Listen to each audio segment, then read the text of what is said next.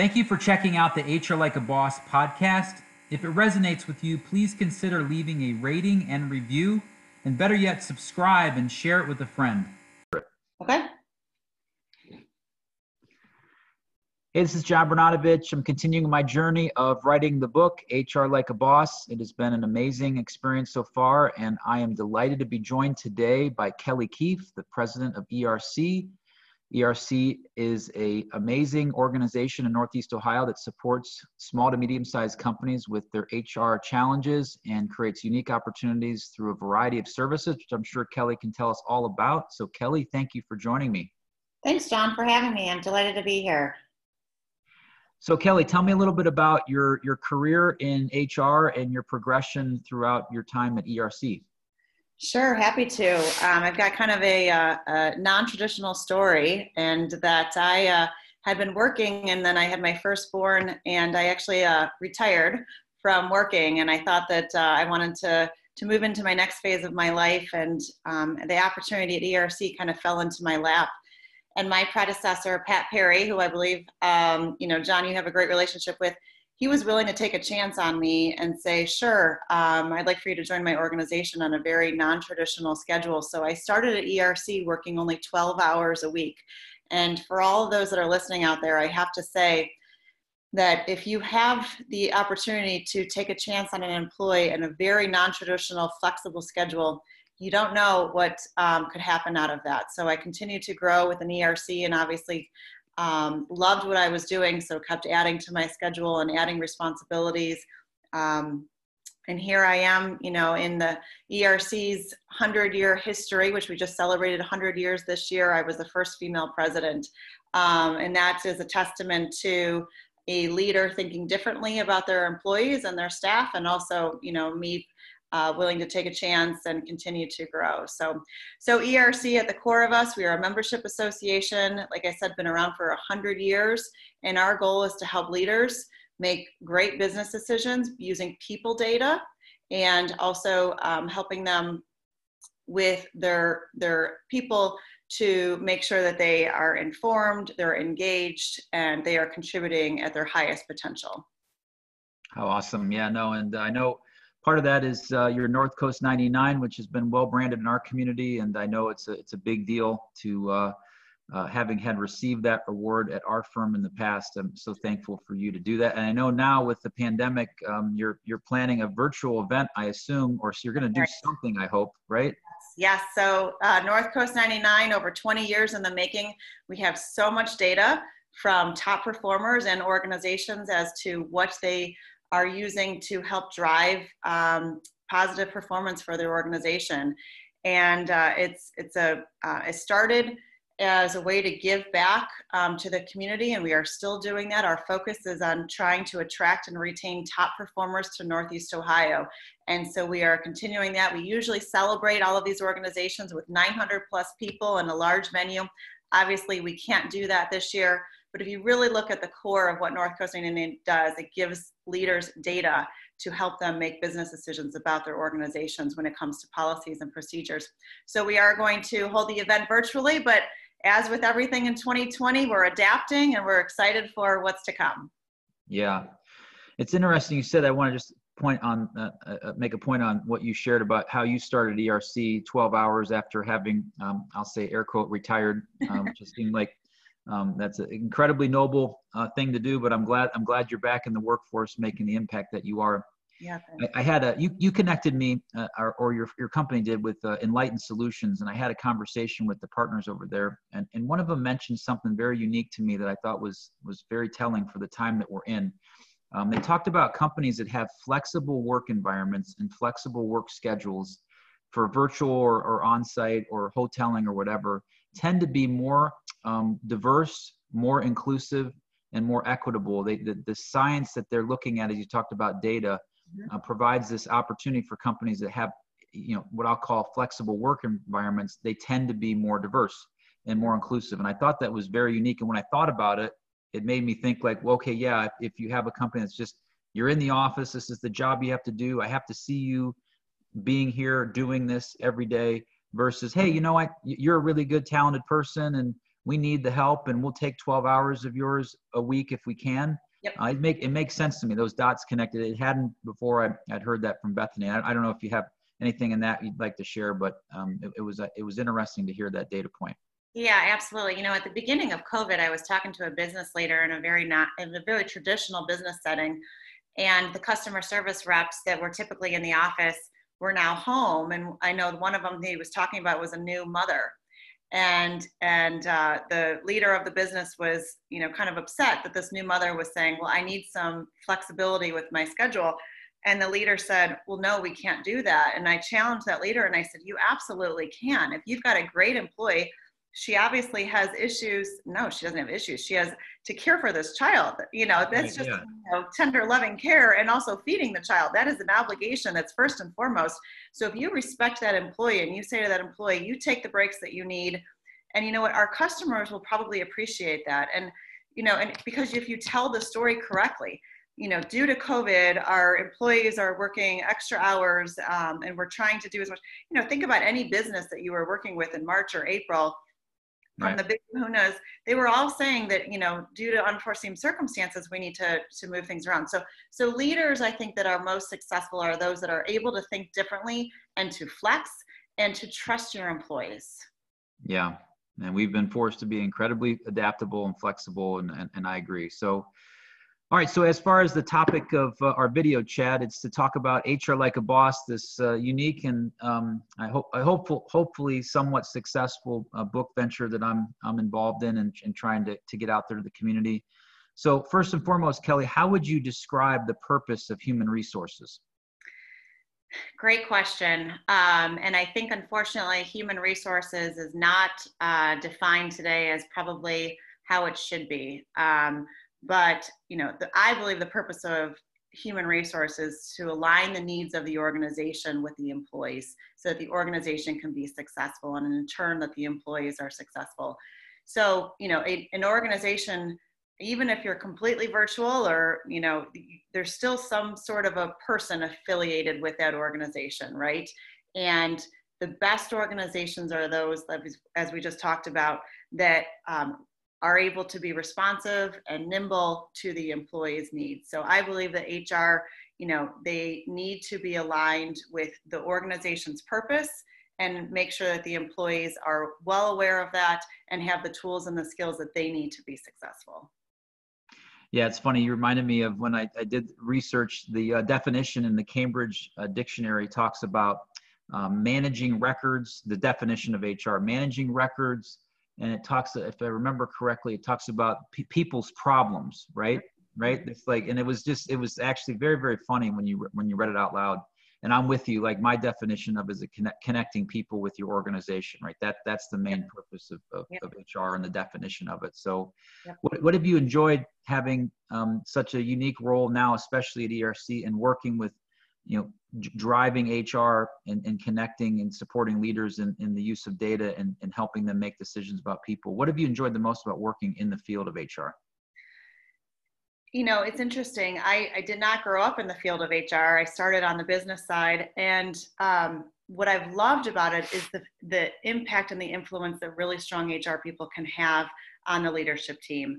And, you know, you've got a CEO who's focused on numbers and business and so many things, as John, you and I know. And then you've got a CFO who's focused on the numbers.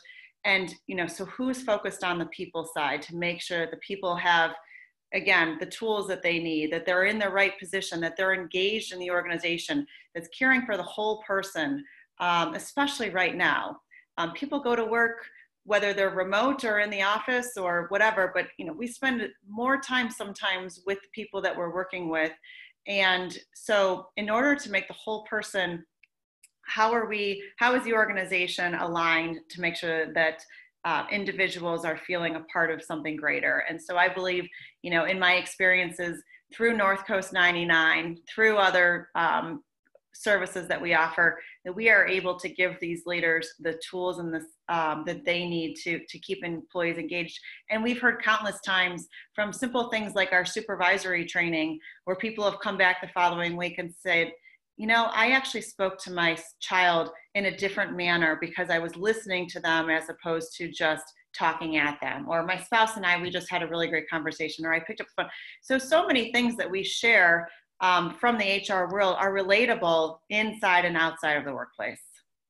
Yeah, that success definition is being able to make an impact on people like at work, as well Yep. as the skills that we're teaching oftentimes in HR are not specific to just work, right? They're real life Absolutely. examples that, as you gave the mother and the son example of sharing that. So is there a particular time within your journey within ERC or in your business career to where you felt or saw with a client maybe a profound impact of a positive success, whether it be an exceptional result in a quarter or a result that came as a planning and incorporating a lot of changes from a people standpoint that you saw either in your career or one of your clients? Um, yeah, there's been countless opportunities, countless examples, especially through North Coast 99, where we've been talking to organizations about the importance, as you spoke earlier, about having a diverse workforce. And the more that we share about the business benefits, the financial benefits of having a diverse workforce. And so in our work, we've been working really hard with organizations to help them help leaders understand the importance of this.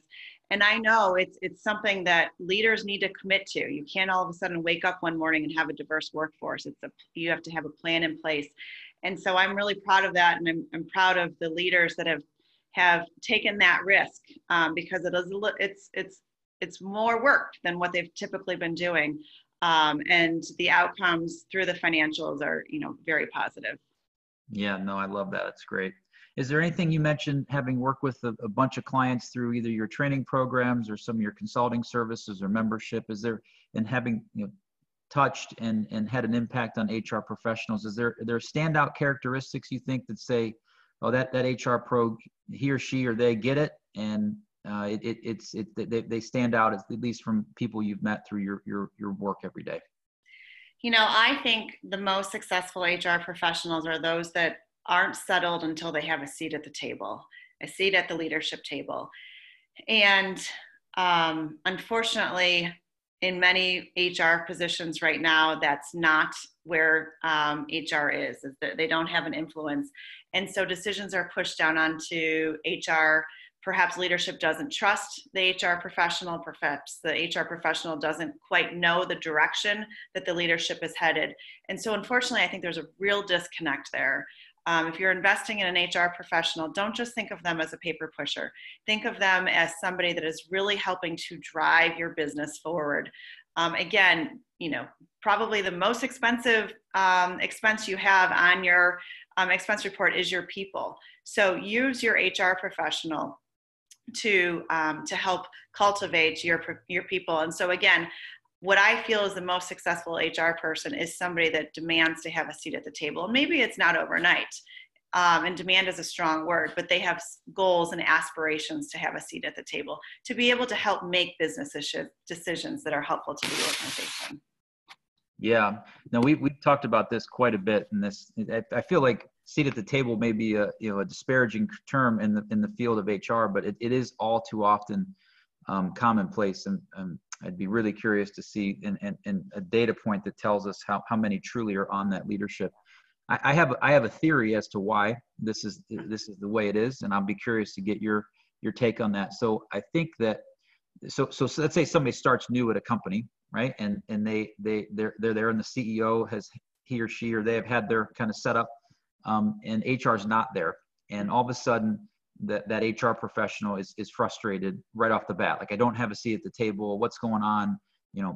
Creating all these stories that sometimes we can tell ourselves. So then all of a sudden there's friction, and then there's a disconnect, and maybe it splinters, as opposed to that person that goes into that role and says, well, obviously things happen in the past that caused HR to not be an integral part of what this business does.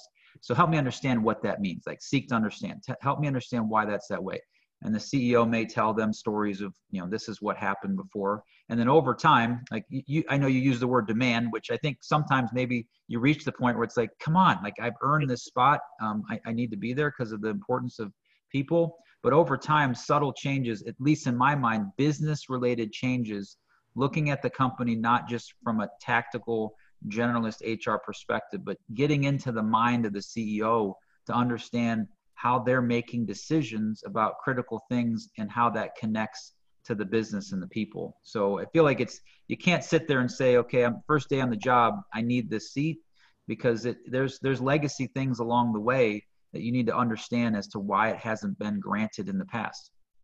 Absolutely. And you need to earn the trust, just as any employee needs to earn the trust of someone that they're working with, whether it's a coworker or a boss, or, you need to earn that trust. And I will say, one thing that I think has helped me be successful is I know that through asking questions, people can see where my mind is going. And I don't jump to conclusions without asking a lot of questions. And I do ask a lot of questions. And I believe that HR, if you don't have a seat at the table, one way to get there is by earning the trust of your leader, by asking questions that maybe they're not thinking of. When you think about especially over the past, 5 months, there's so many things that leaders have had to deal with first of all, making your employees all of a sudden remote, to technology needs, to servicing your clients, all of those things. So especially right now, there's so many things that leaders are not able to even comprehend, let alone think about. And so HR, if you do your homework and you stay up on trends, at ERC right now, we're doing a weekly poll asking HR professionals to answer questions relative to COVID. One of the questions we asked is, about pay cuts, about furlough, about mask wearing, about, if children are not going back to school, are you giving kids more flexibility? I mean, there's so many questions that leaders and HR professionals, if they work together, they could come up with solutions. Yeah, no, I agree. Yeah, and like you said, it's the number one, most expensive line on your financials. At the same time, it's what represents your business in the community and with your clients, and yep, profoundly impactful. There's when you get it right, it's amazing how much different it is compared to when you don't get it right. Right. So speaking of not getting it right, there's a portion in a presentation I do that started this whole concept of writing the book, and I put a slide up in front of 100 HR people the first time I did it, is I hate HR. And I thought I was going to get booed off the stage. Luckily, I didn't. And I asked them to answer the question, why do you think people hate or dislike human resources? And almost half the room raised their hand. I had to corral them in after time. And the stories were very personal. And you could feel I had empathy with them. I could feel just the pain in some of the tone that people shared, real stories. So I'm just curious as to why you think people don't like employees do not like HR. Well, because sometimes I think employees, they have no control over whether it's their benefits or, they need to go to HR to figure out solutions that are personal to them. Maybe they just went through a divorce. Maybe they just lost a loved one and they need to change some paperwork or whatever it may be. And, so HR needs to be responsive and reflective to that person and their emotions and what they're going through. And they might not know because, HR could be done over email right now. So, I've had my own experiences where HR professionals, prior to ERC were not very friendly to me and I was in a stressful situation. So I think, that's a simple form that sometimes just the paperwork alone can kind of get in the way. But I also think that, that's another training session they're making me go to. That's, they want me to meet with a coach. And so I think there's a lot of opportunity for HR professionals to go the extra mile. Hey, you know what? We're investing in supervisory or leadership training in you because we believe that you have a lot of opportunity to grow within this organization, but we just want to give you some additional skills. Think about the difference between that message as opposed to, hey, every Tuesday you need to go to supervisory training. And oh, by the way, you still need to get your job done. So, that employee's already it's set up to, they probably have resentment and confusion as to why they're going. And so I do think that, if HR understands the impact that all of their moves, all of their messages have on an employee, when you make it down to being a personal interaction, a personal level, I think that could be a reason, in my own personal opinion. Yeah, I think individual coaching and that communication makes it so much more impactful, because you can create kind of the personal purpose for the individual as to how that training may be helpful in the example that you gave, as opposed to an edict from the top that just finds its way down, and then Right. 1,000 employees are sitting in a train like, what am I doing this for? Right. Right. Right. So Yeah. And then there's no follow-up, and so if the manager doesn't talk to them after, it's like, well, why did we spend this money? So I think HR needs to think holistically, about every move that they make, which can be exhausting. Nobody's saying the HR's position is easy. In fact, it's not at all. Yeah. So not for the faint of heart, for sure. no. So doing the work that you've done, and the focus that ERC has had specifically on North Coast 99, I want to get to that as it relates to top talent. So one of the key points, at least in my opinion, and HR's profound influence in a company is attracting as talented as a group that fits within the organization and meets the needs of the business and the customers. I'm curious if there's a data that you see within your collection of like what makes consistently a company to attract that talent, and if there is like a particular question in an interview that our readers could potentially ask that says, oh, I remember Kelly Keefe said to ask this question, and the talent increased as I attracted them into our company. What we have found from the data, and we don't have this year's data yet for what top performers are looking for. So I would imagine it will be pretty different, because we actually had organizations fill out the top performer survey between March and May. So I'm curious, we haven't been able to finalize that yet, but I'm curious what top performers think. But historically, the number one thing that top performers are looking for is not pay, but it's challenging and meaningful work. When you think about, your top performer, they are always looking for the next, kind of the next project to work on. How can they make things better? They just want to continuously improve both themselves and the organization, from financials to engagement to other things. So historically, challenging and meaningful work has been in the top. And then of course, flexibility and compensation. So I would imagine this year, just kind of speculating, but flexibility is probably going to be at the top, and challenging and meaningful work will probably still be up there, but I'm guessing it won't be number one. I would say the organizations that right now that are interviewing, and there are many out there. I know there's a lot of people looking for work, but there's also a lot of organizations that are still looking for work. One question that I always like to ask is, define what success means to you. And I believe that you're really able to determine if that person is looking for that challenging and meaningful work, or are they looking, first for flexibility, which I understand some people need that, but also is it paired with, wanting to continuously improve themselves and contribute to the organization. So to me, defining what success looks like to them, both in their organization or both personally, and then also, in professionally. So that's always an important question for me. Yeah, and the unique part of that kind of goes back to that training example we talked about. So if you understand what in the interview what success is, and then throughout their career, you can try to curtail or provide resources to them that help them reach that level of success on an individual level. I think sometimes that gets harder and harder as companies scale and get bigger. There's so many employees. How do I do this? But I think there's a logical way that can be managed through their manager or HR's peer group with them.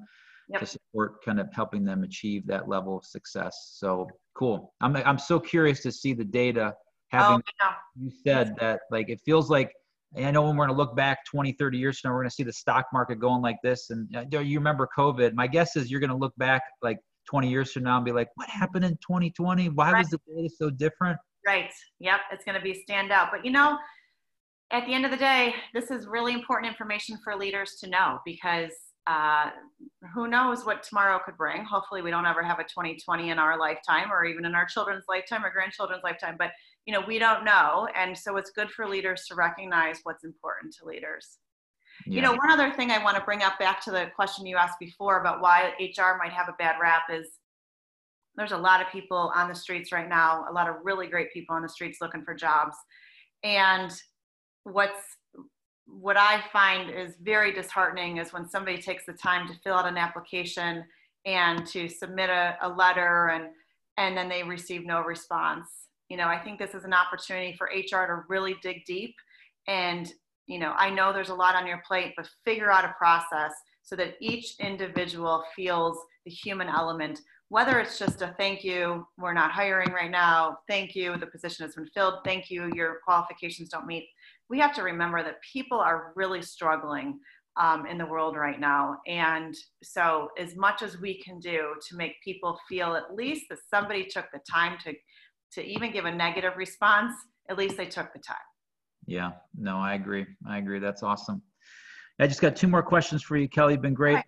Appreciate your time. So if you could go back just a few years, because I know you're still young in your career, if you were able to give yourself advice, right, as it relates to, okay, now I've had all this experience and president of ERC, if you could go back to when you started your career and say, a younger version of Kelly, here are the things I would suggest you would do coming from a wiser, more experienced self. What would you tell yourself?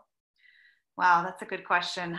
I would tell myself that sometimes you just got to let things go because there's a lot on our plates. And no matter what your role, from the first line of defense within an organization to the top level, there's so many things that we're all working on together. And so I also will tell you that I've learned to make each employee feel as important as the next. And I appreciate the interaction that I'm able to have on a personal level with people. And I think perhaps when my younger self, maybe I was intimidated by talking to older professionals. And then in the middle of my career, maybe I didn't pay attention to as many professionals that were younger than me.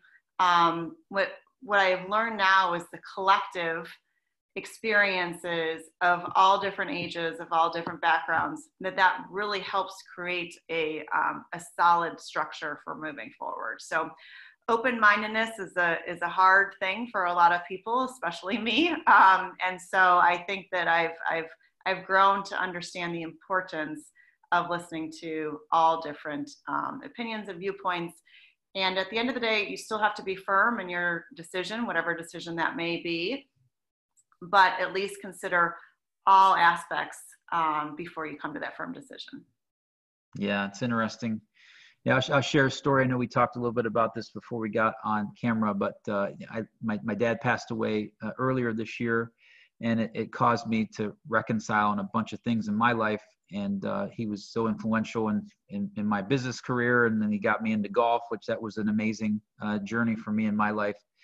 And so I thought to myself, what have I not done that I should do? And writing the book was one of the things. And it turns out the first person I talked with after I had this epiphany of writing the book was Pat Perry. Pat's recommendation was get it out of your mind, even if you're the only one to read it, just get it out of your mind and off your heart. And then it's interesting. I've in talking with people, you made mention of this specifically about how you made people feel. And I know companies have been working really hard. And I know ERC is an example provides engagement type questions and surveys for its clients. But to me, I think about all the people that visited my dad as he was in his last months of life. And the number of stories about how my dad touched them in a very profound, impactful way, and how he made them feel, right? So then it made me reflect. And then one of the people I've interviewed with this talked about this. Do you love your employees? And it was like a word I'd never heard. Oh my gosh, do you love your employees? We don't say love in the professional setting. And he talked about how does the company make your employees feel? How does the CEO make your employees feel? How does the manager they report to make their direct reports feel? How does the purpose that you're focused on make them feel? Yeah. And to me, like that is, I'm hoping, one of the secret sauces in this book that says, what are you doing, HR, to impact the way that your employees feel about those 4 or 5 really important things? And you made mention of it, right? In your journey of the impact you have. And people will not remember how much money you made. They will not remember even the jobs you did, maybe some of the funny stories along the way. But at the end of the day, it's how did Kelly, how did ERC, how did my manager make me feel? And that'll impact, you know, their life profoundly, one way or the other, good, or in some cases really bad. Yeah, John, it's so perfectly said. You know, I try to be in touch. You know, ERC is not a large organization with 25 employees. Willery is not a, you know, large organization. So I do believe that those HR professionals and leaders of large organizations, they have a much harder time of doing this. But however you do it, leaders, HR professionals, you can pick up the phone and call one person a day, one employee, or send an email to 5 people a day. But, you know, if I don't pick up the phone and call my employees right now, it could be a month that perhaps I don't talk to one employee. You know, that's important. As I was growing up in my career, talking to, you know, my boss or my boss's boss, or at least seeing them in the hallway, you know, that was important. And people, we don't know the grief that people are carrying around with them right now. We don't know the struggles financially and their home life. Life is really hard right now. And, yeah. you know, it's not easy, but leaders, the more that you can step up to the plate, HR professionals, the more that you can step up to the plate and bring that human element back to your position and to your organization, the better it will be. I promise you that you will have a more engaged workforce. You really will, because they will feel like they are contributing to somebody that cares about them. Yeah, no doubt, no doubt. Wonderful advice. So last but not least, so I have this definition in my mind of a person that does HR like a boss. Kelly, I'm curious as to how you would define that in your experience.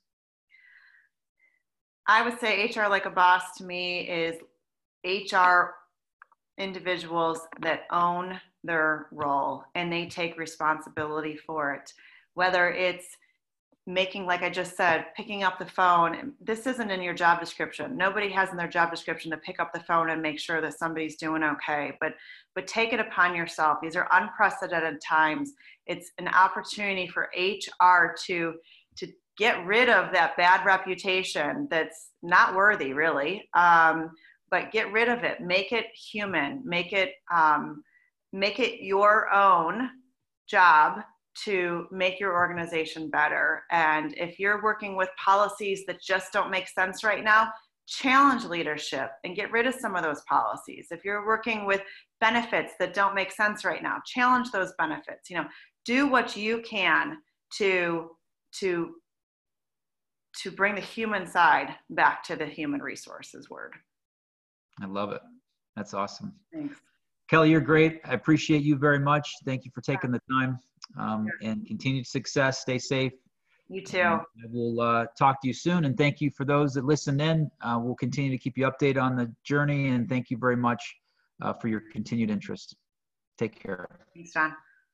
Thank you for checking out the HR Like a Boss podcast. Remember, if it resonates with you, please consider leaving a rating and review.